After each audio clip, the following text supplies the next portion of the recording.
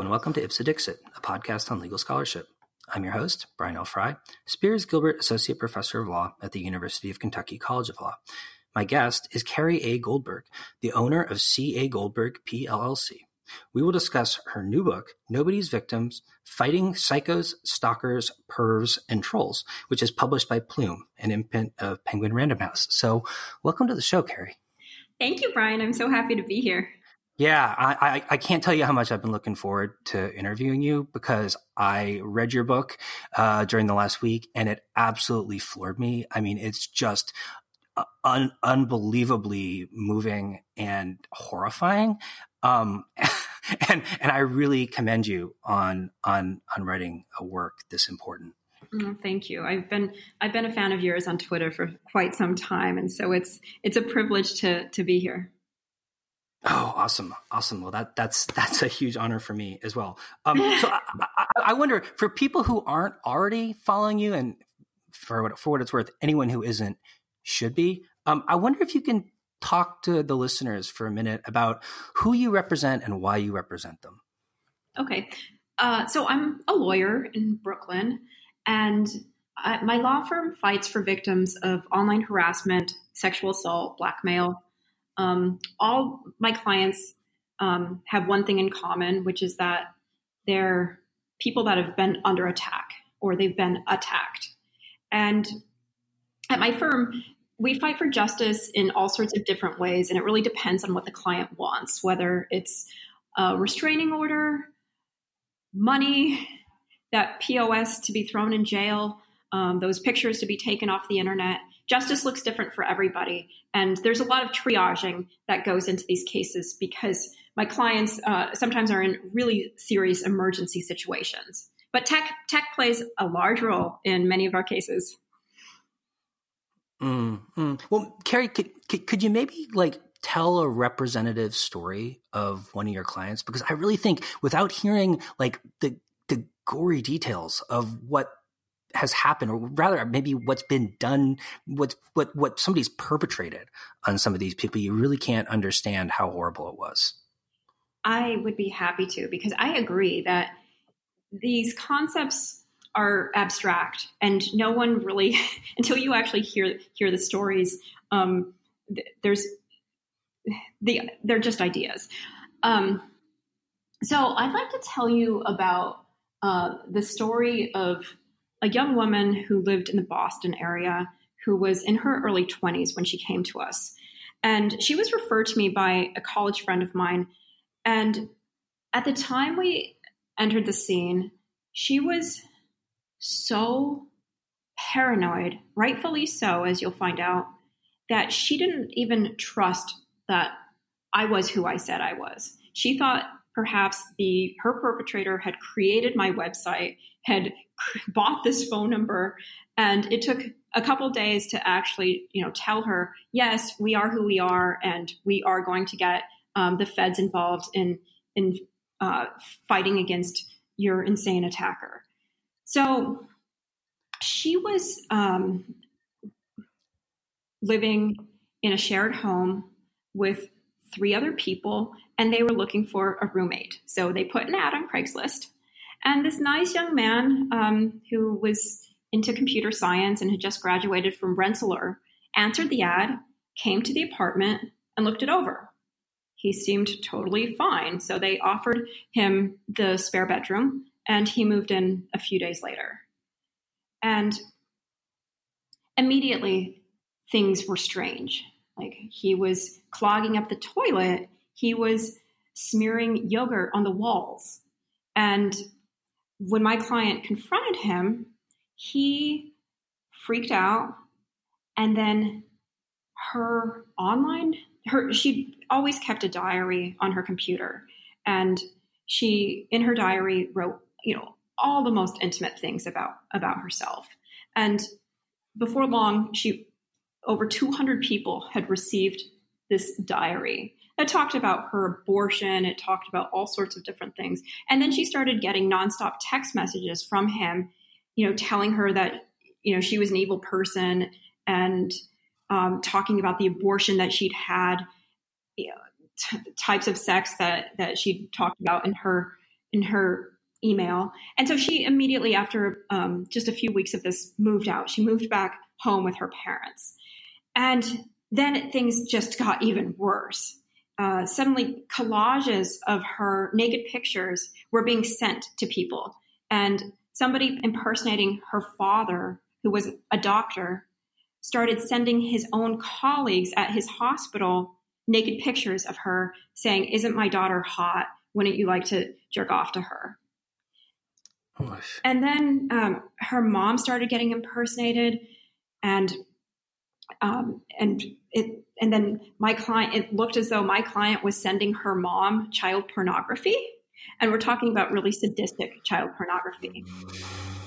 And this was going on for several months, and there's a lot more details. My client was a dog walker, and fake profiles suggesting that she was killing her clients' pets came up. He started impersonating her and told one of her clients that she'd killed the cat and the body was decomposing in the freezer. It was across platforms. It was so creative. And he was using anonymizing software, VPNs, Tutanota to create fake emails, the Tor browser, of course. And so even when she went to local police and said, "Listen, I know who it is," they didn't have any solid proof. And so when she came to us, we'd already established a really great relationship with a prosecutor at the Department of Justice Computer Crime Intellectual Property Division, Mona Sedke. And she's always somebody who's in the mood for a stumper of a case. And even she and the amazing detectives that she was working with were like, we can't find anything that actually goes back to his devices. We know it's him. Finally, there was something that went to his device. And in addition to that, he had started making bomb threats to the local schools in the town.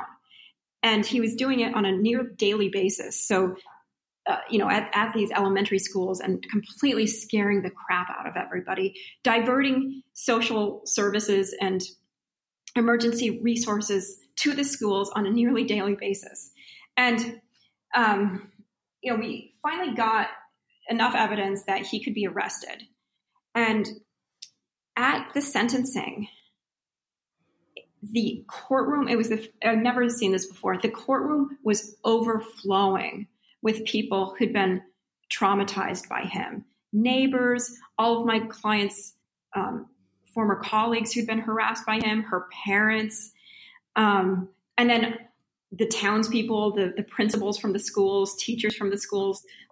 People were in tears when they were describing to the court what kind of damage this person had done. And his lawyers basically said, "Listen, he didn't do anything. He didn't rape anybody. He didn't kill anybody. Everything he did was, from this comfort of his own home, from his computer." And one of the other things he had done was create fake profiles of my client, showing that she was a prostitute, and men actually came to her parents' home looking for her. So we had to explain to the judge, and Mona did a great job. No, these are not online crimes. He may have used the internet as a weapon, but all of this was happening to real life people with offline careers and jobs and educations, and it was just so enveloping for my client. And ultimately, he pled guilty to cyberstalking and I think and child pornography, and ended up getting sentenced to 17 and a half years in prison. And one of the big things that was debated was whether or not some of the child pornography that he'd sent in my client's name was quote unquote sadistic. So that's a story, and it's a really important one in that it shows that you don't, a lot of people want to blame the victim. They want to say, "Oh, well, you shouldn't have dated that guy? Didn't you see the red flags? Like, how did you end up in that abusive relationship? Or, why did you go on that date and get drunk? This is somebody who, didn't have a relationship with this guy, was just looking for a roommate. So we are all a moment away from crossing paths with somebody who is unstable and becomes hellbent on our destruction. And that's why the crimes in the justice system, when it comes to internet crimes, really, really matters, not just for victims, but for everyone, because anybody could become a victim. Yeah, no, that story, I mean, as terrifying it is just seems so perfectly representative of every one of the stories that you tell in this book. And I just can't help but wonder, like, how do these people, almost all of them, sadly men, get away with this kind of behavior for so long with so few consequences? I mean, the only thing really distinguishing the story you just told from a lot of the other ones is that he went to prison for longer, it seems like, than a lot of these other people do. Well, and also the stories that I tell are not necessarily representative of the stories out there, because, she was able to find us as her lawyer, and we had this great connection with the Department of Justice. Most people don't have that. And so they're having to navigate this whole system on their own, and often not successfully. And so, I want this book to be a tool for other people who don't necessarily have the benefit of a lawyer. Although, I've got a law firm and amazing lawyers that can help in these situations for anybody.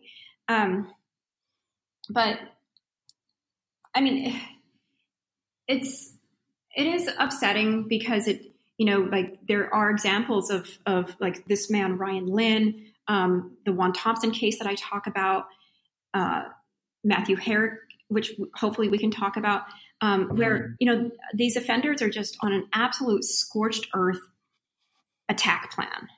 And it takes the law enforcers to stop them.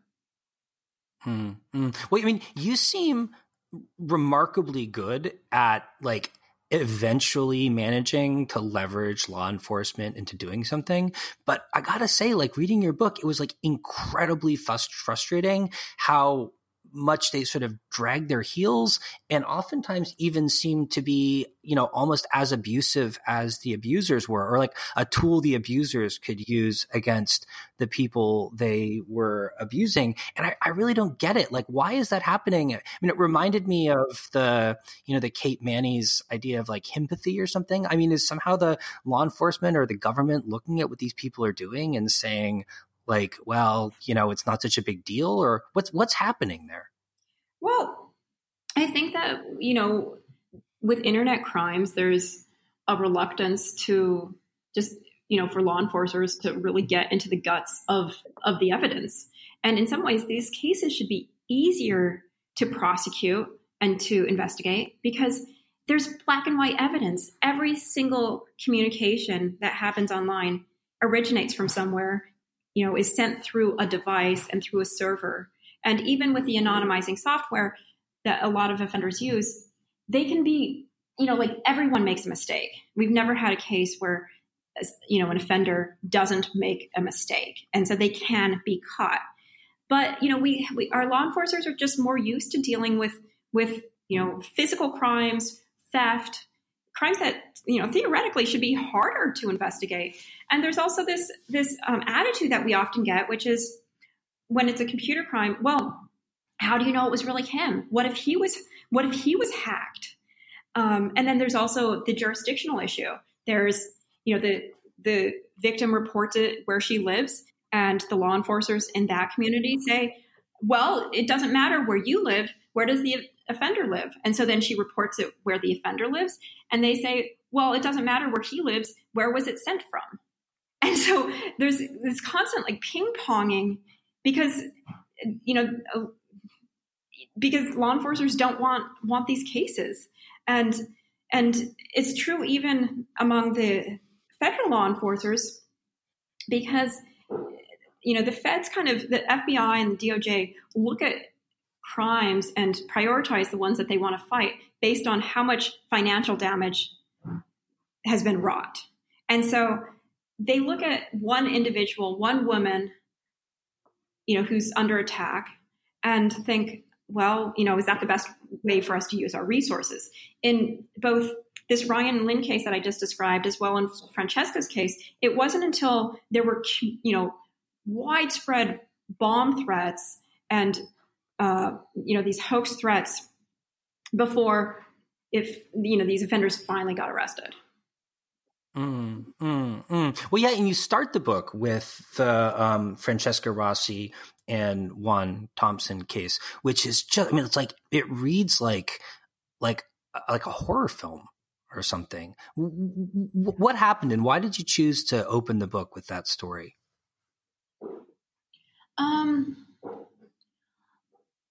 I chose that story because I wanted to choose a story that involved stalking, like a representative case of stalking, and a case that had gone, from start, middle to end.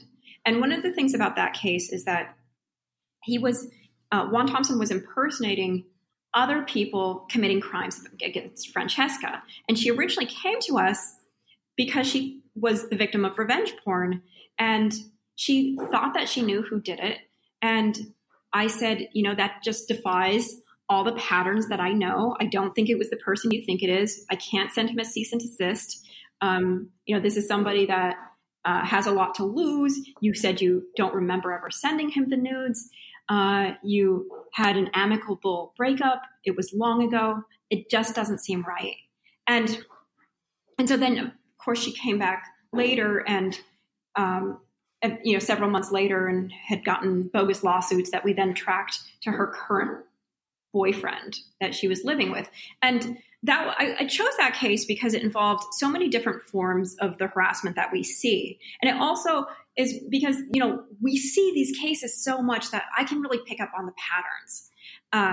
This involved revenge porn, hoax threats, a lot of online stalking across platforms, him trying to recruit other people on platforms like Reddit to harass her, saying that she had ties to Gamergate.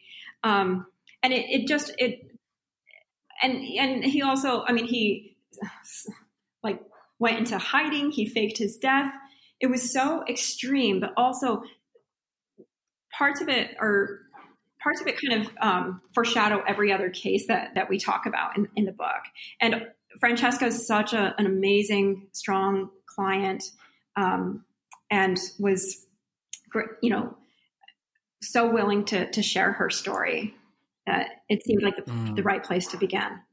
And, I tell a lot of stories in this book, but also these stories are used to kind of squirt in information and policy and ideas, so that the reader goes away with an understanding of stalking law and revenge porn law and the challenges that we face when we try to hold tech companies liable. Mm-hmm. Well, in that vein, right, you mentioned the Herrick case earlier,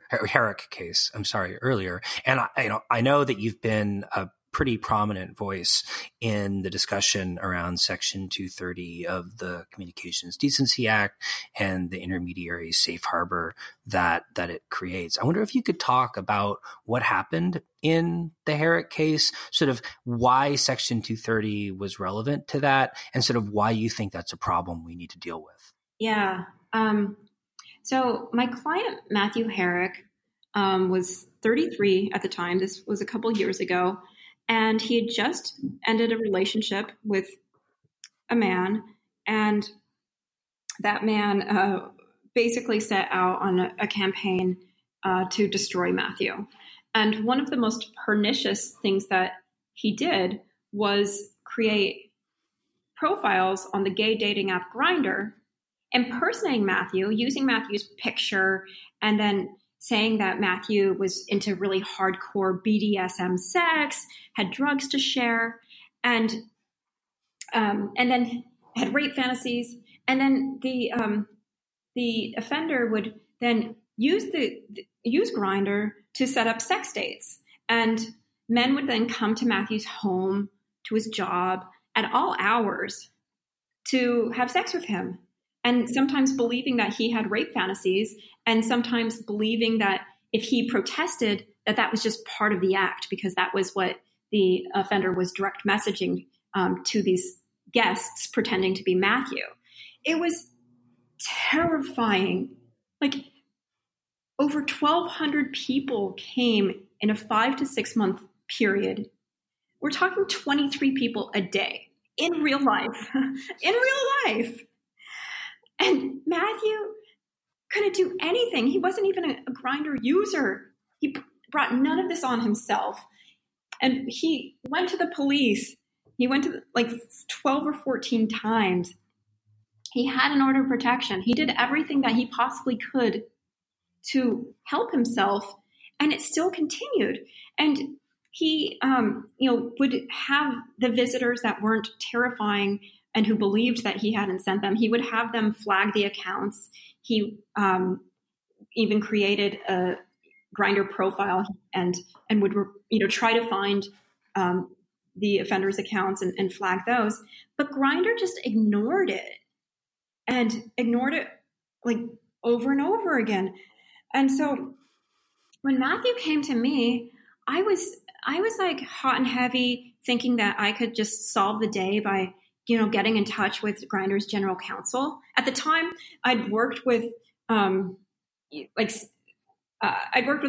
and Twitter and Google on helping get revenge porn policies instituted on their platform. So I thought I can just, call up the executives and get this straightened out. But then they ignored me, which I was like, other effects on my ego. And so Matthew and I decided it seems like ignoring you seems like a really bad idea. Bad idea. Terrible. So I said, Matthew, I really feel like we only have one option. We need to sue. And we were both like, we obviously can't sue JC, the offender, because if somebody's not afraid of law, they're not afraid of the criminal law, it's a complete nightmare to sue them civilly. I would never do that to a client who's being stalked. You just, basically you're setting them up for a life of hell, because they have to now see their offender and go to court with their offender. And then their offender, brings up all these bogus counterclaims and it's, and then can, go through discovery. And it basically makes a stalking victim's problems tenfold. Plus, this guy was judgment proof. So I said, we have to sue Grindr. We have to get an injunction requiring that they exclude JC. And so we did that, and we actually were successful. We got a court order saying that against Grindr, saying that they had to exclude this guy, and we served it on them. And they ignored us again, Brian. And that made us even more mad. And we ultimately were in federal court. Finally, their lawyers appeared.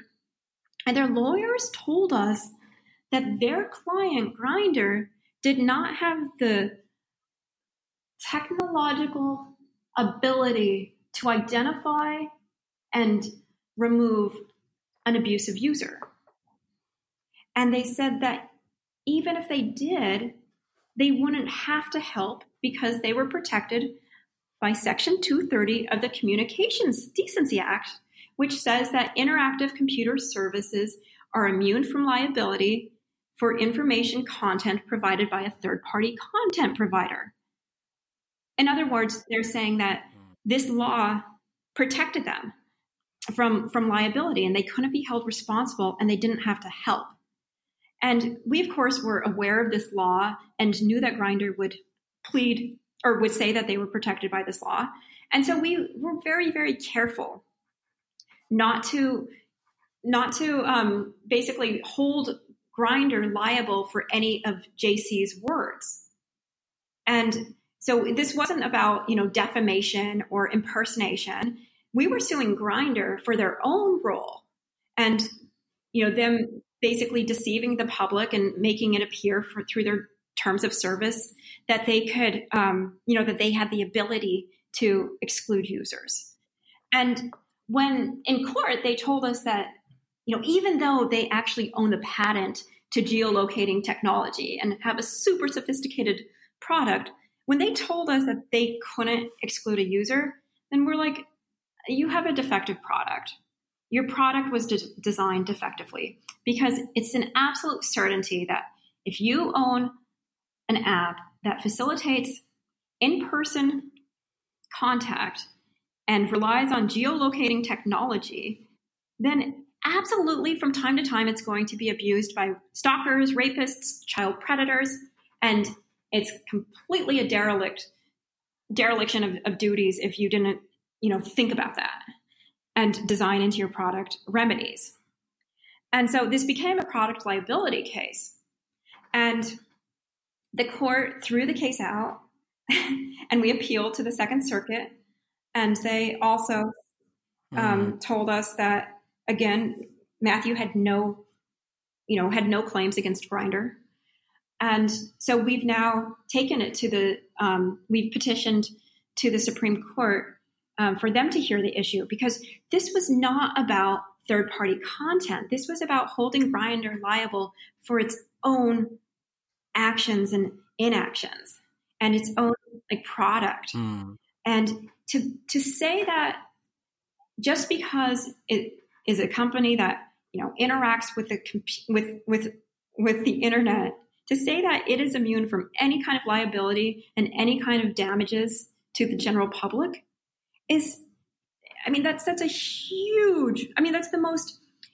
that's the most expansive interpretation of Section 230 that I've ever heard of, because it basically says that these companies are beyond the reach of our law, of our courts. And I'm sorry, I'm just going on and on, but it's like, I'm a tort lawyer, and I believe fundamentally that for the price of an index number, somebody without a pot to piss in can hold liable, can make the richest person, Jeff Bezos, the richest company, come to the table if the victim's been harmed.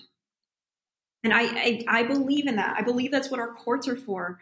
And for there to be this entire industry, not to mention the most powerful, wealthy, data-rich industry, that has no responsibility to the general public, to the users that it's minting money off of, it's so upsetting. And there's no other industry that gets this kind of exceptional treatment.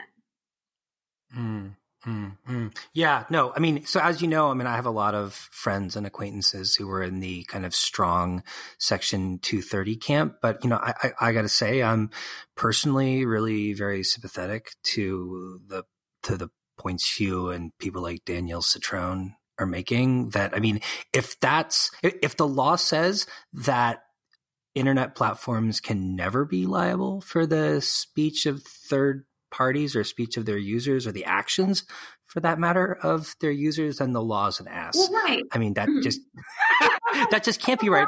But Brian, that's not what the law even says. The law, this was created in 1996 when the internet was a very different place. And it was intended to deal with publication, when, they didn't want to hold bulletin boards liable for, publication torts like defamation and obscenity when their users were the ones publishing stuff. So it's like, if I were to say that, you own a carpet business and your carpets come with bed bugs and you sued me, you would not also have had the right to sue Prodigy, where I said this. That makes sense because there's so much content, but it doesn't make sense when we're suing under other kinds of torts like product liability, or when there's been really, really extreme harms. So Carrie, if I were in the position to hand you a pen and say, go ahead and rewrite Section 230 along with all the kind of judicial interpretations of Section 230, what would your version say? Or would you just like cross it out? So my first choice would be to cross it out, because I feel that tort law already does a good job of weeding out cases, because you have to show causation, you have to show damages. And so in a lot of the, everyone's like, oh my God, we're going to, end free speech on the internet if companies can be held liable to the users. Not true. No indication of that. But also it's, there's going to be a real causation problem in most cases, of people trying to sue the internet companies. And it's cases like Matthews where there's been, real, I think, product defects that should be able to, get into the tort system. So I would eradicate it, because I think it should be redundant. But if not for the fact that courts have interpreted it so broadly over the years. Now, my second choice would be, and this is what I'm asking the Supreme Court do, number one, I want it to be clearly like black letter law, an affirmative defense. So in Matthew's case, Grindr didn't even have to serve pleadings. They didn't even have to say, yes, we're an interactive computer service, and your claims are, they're based on third-party content, and you're suing us for publishing that information. They didn't even have to say it. The court concluded that on their own in a 12b6 motion to dismiss, which is, and they did it with prejudice, which is kind of the most severe thing that you can do to a litigant, and in a very, very early stage. So number one, it needs to be an affirmative defense. These companies have to at least plead that they're protected by this. And then secondly, we need clarity about what information content provider is, I don't believe that the product design is information content provided by a third party. Grindr is responsible for its own design and the coding, and should be able to be sued when it's broken. So I think that there needs to be, there needs to be just a narrowing of what ICP is. Yeah, that makes a lot of sense to me. So Carrie, in addition, I'm mostly a copyright law scholar, so I feel an obligation to ask you about how you've used copyright law in revenge porn cases. So, I wonder if you could describe sort of how you've used copyright as a tool, and then maybe, if you don't mind, sort of reflect a little bit on kind of how well it's worked or maybe hasn't worked, and if you had or could have a different tool that you could use, or a different sort of strategy that could be created, or a different kind of way of proceeding, whether there was something you think might work better. So copyright law has been a real friend of mine in terms of getting clients' images off the internet. And we, of course, use the Digital Millennium Copyright Act, and which has statutory language that you can give to a website or a social, social media company, brain fart, and basically say there's a copyright infringement on your platform. And strangely, copyright is one area of law that a lot of companies actually take seriously. A lot of websites do, all over the country and the world, even some of the sketchiest ones. And so it works in some contexts. Now, back in 2014, when I first opened the law firm, copyright was one of the only remedies available to victims. So we didn't have very many states that had criminal laws, and none of the platforms like Facebook, Twitter, Google had any bans on revenge porn.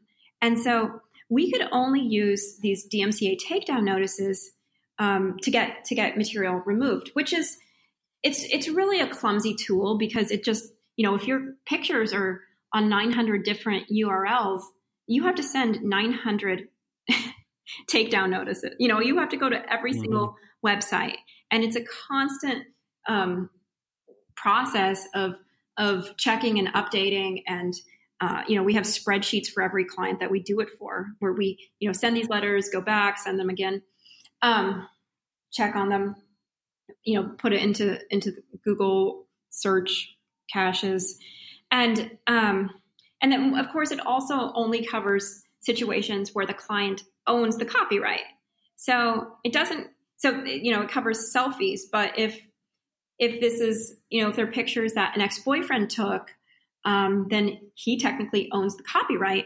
And so we have some cases where we actually have to demand or even purchase the copyright for our client so that we can then be the DMCA agent for her. And I mean,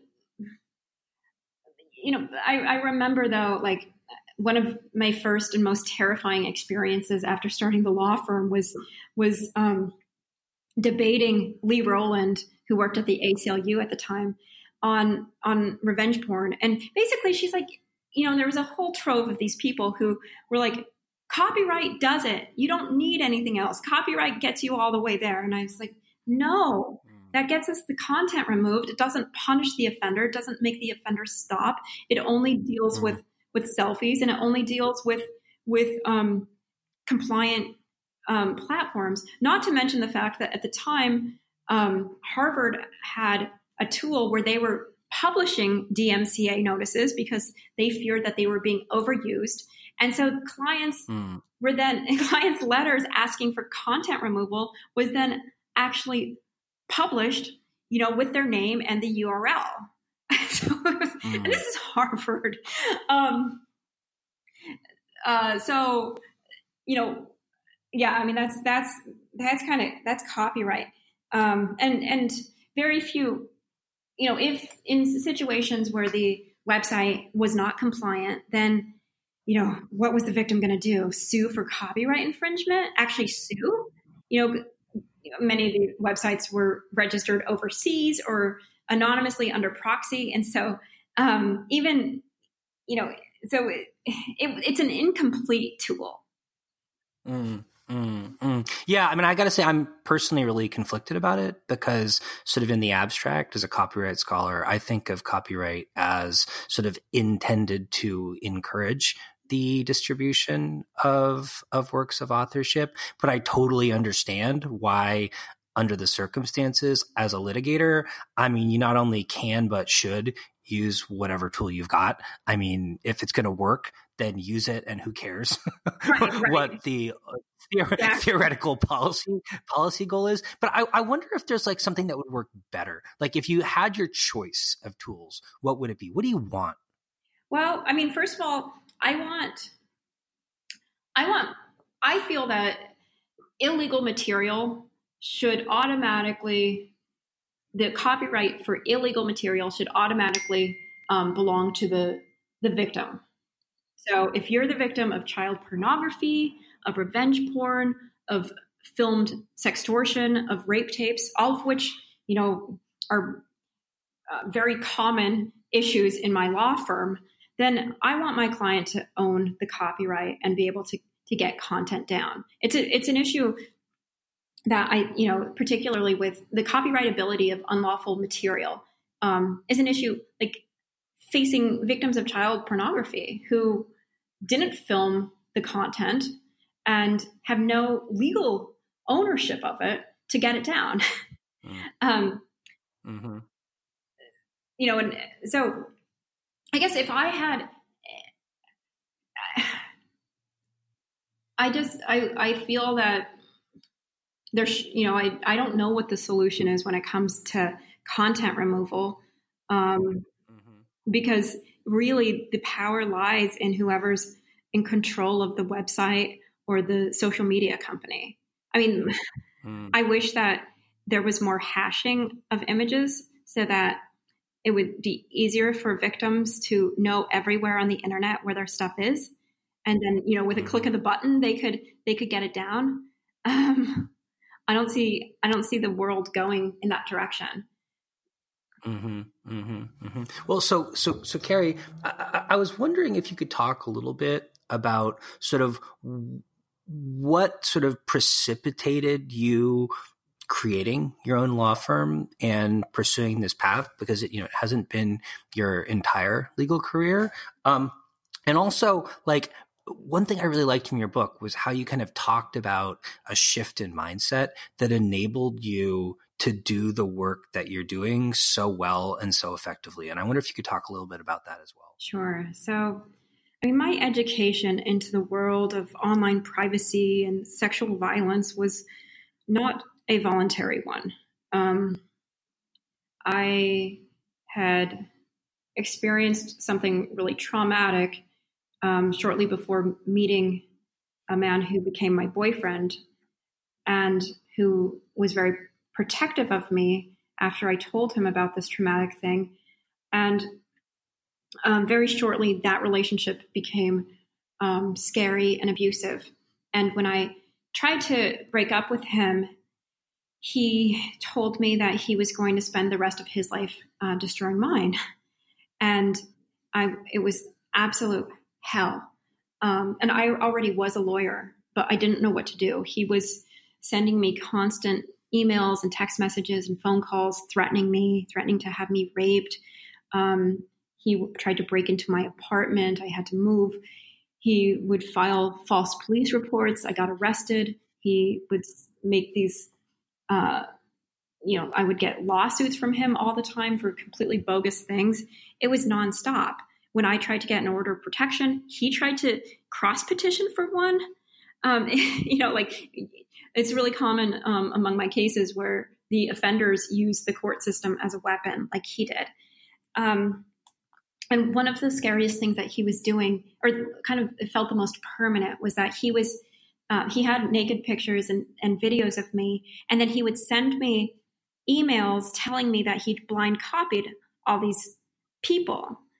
And that's how I kind of discovered that, oh my God, there's no legal recourse. He can actually do that, and it's probably not even illegal. And when I went to I went to the police, they told me to go to family court. I went to family court, and the judge told me that that my offender had a First Amendment right to post my pictures. And that was such a eureka moment. And I, at the time was working with elderly people and, needed a lawyer that kind of was at this intersection of intimate partner violence and internet crimes and understood First Amendment and criminal law and just like knew what to do with a creative, motivated, guy on a scorched earth attack. And I had, I got help from a couple different lawyers, but it was just, but it was always like the novel case for them. It was like, they'd never seen anything like it. And same with the prosecutors. So I ultimately, when I finally got the bogus charges against me dropped and he pled guilty, I, just had this crazy moment of courage. And I quit my job and decided to start a law firm. And that was 5.5 years ago. And for a very long time, it was just me and then my one associate intern.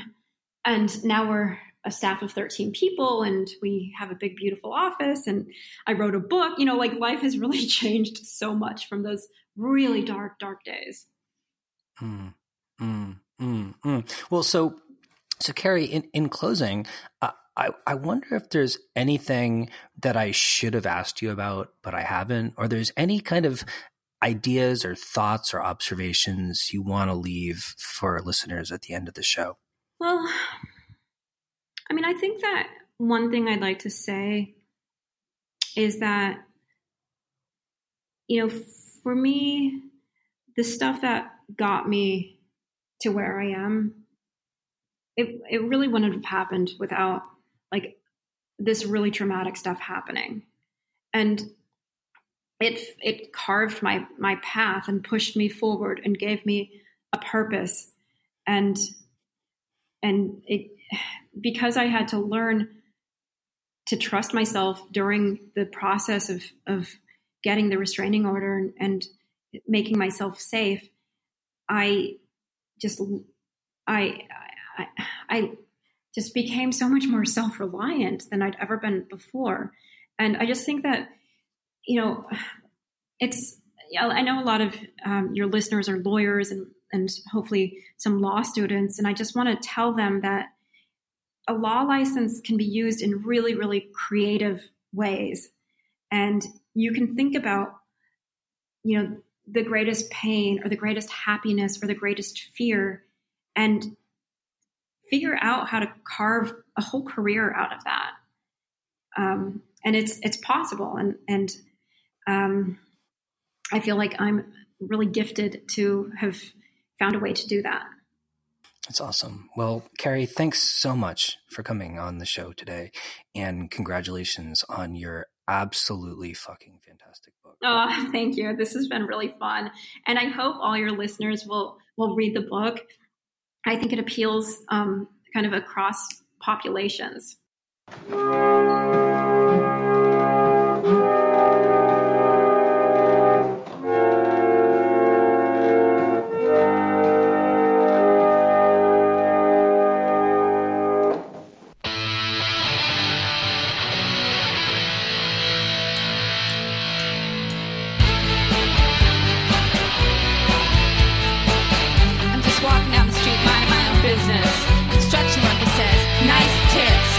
Your phone number, cab driver asking for a date, guy on the subway grabs my ass.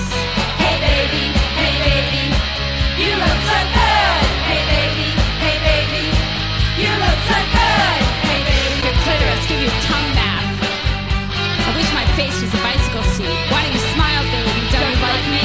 Why don't you smile, baby? Don't you like it? Hey baby, you look so good.